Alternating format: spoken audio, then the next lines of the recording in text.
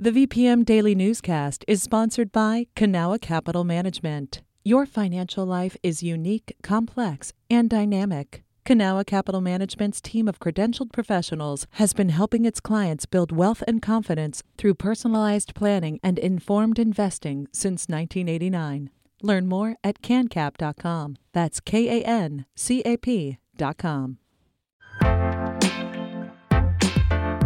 You're listening to the VPM Daily Newscast, the recap of today's top stories in Central Virginia. From the VPM Newsroom in Richmond, I'm Benjamin Dolly. Former Hewlitt-Packard CEO and Republican presidential candidate Carly Fiorina will serve as honorary chairperson for the Virginia American Revolution 250 Commission. Fiorina will work alongside the 27-person panel to fundraise for events marking the anniversary, according to the Washington Post. The states funded the commission's work with $7 million. To and beyond the July 4th, 2026 statewide celebration. The group hopes to have a total of $15 to $20 million for programming that leads up to and beyond the July 4th, 2026 statewide celebration. Fiorina also currently serves as the chairperson for the Colonial Williamsburg Foundation. Dominion Energy earned 99 cents a share in the first quarter of 2023. That's less than it earned by the same point last year, due in part to warm weather, the company says. But CEO Bob Blue recently told investors that rapid growth in electrical demand and requirements to develop clean energy ensure the company will be profitable for decades to come. So this isn't hypothetical growth. It's demand we're seeing and investing to serve every day. Regional regulators say Dominion's peak load in the summer months could nearly double during the next 15 years, largely due to the rapid expansion of data centers in Northern Virginia.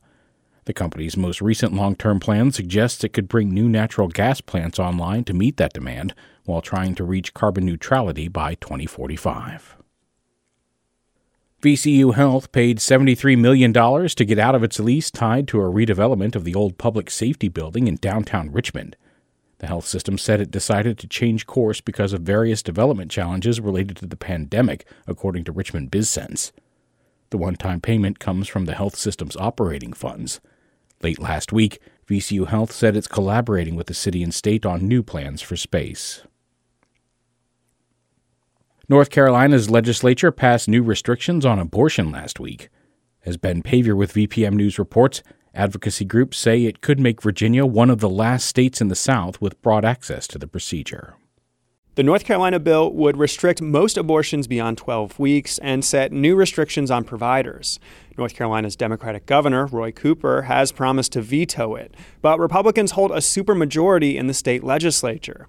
Planned Parenthood of Virginia Director Jamie Lockhart says if they override the veto, Virginians will be affected. The dramatic influx in out-of-state patients will lead to long wait times for people. Abortion is already playing a major role in this year's state legislative races. Virginia Governor Glenn Youngkin says he'll continue to push for a ban of most abortions past 15 weeks if Republicans gain control of the General Assembly. I do believe in exceptions for rape and incest and when the life of the mother is at risk. Virginia currently bans most abortions beyond 26 weeks.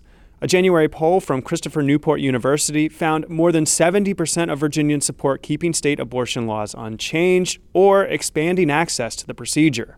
Ben Pavier, VPM News. A man who escaped from the Piedmont Regional Jail in Farmville last month surrendered to police without incident at Longwood University yesterday.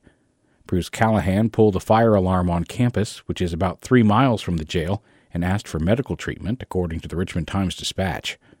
School officials said in a public statement that Callahan was injured and in poor health when he was arrested. They added that there was no indication he'd been on campus at any other point. The other person who escaped from the jail on the same day in April was captured last week in Mexico. This has been the VPM Daily Newscast. Some of these stories may have changed since the newscast was recorded. You can stay connected to what matters by heading to vpm.org/news or follow us on Facebook, Twitter, and Instagram at MyVPM.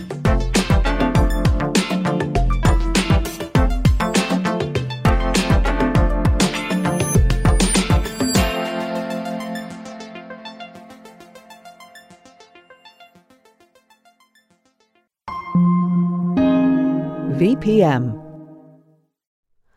Hi, it's Terry Gross, the host of Fresh Air. We bring you in-depth, long-form interviews with actors, directors, musicians, authors, journalists, and more.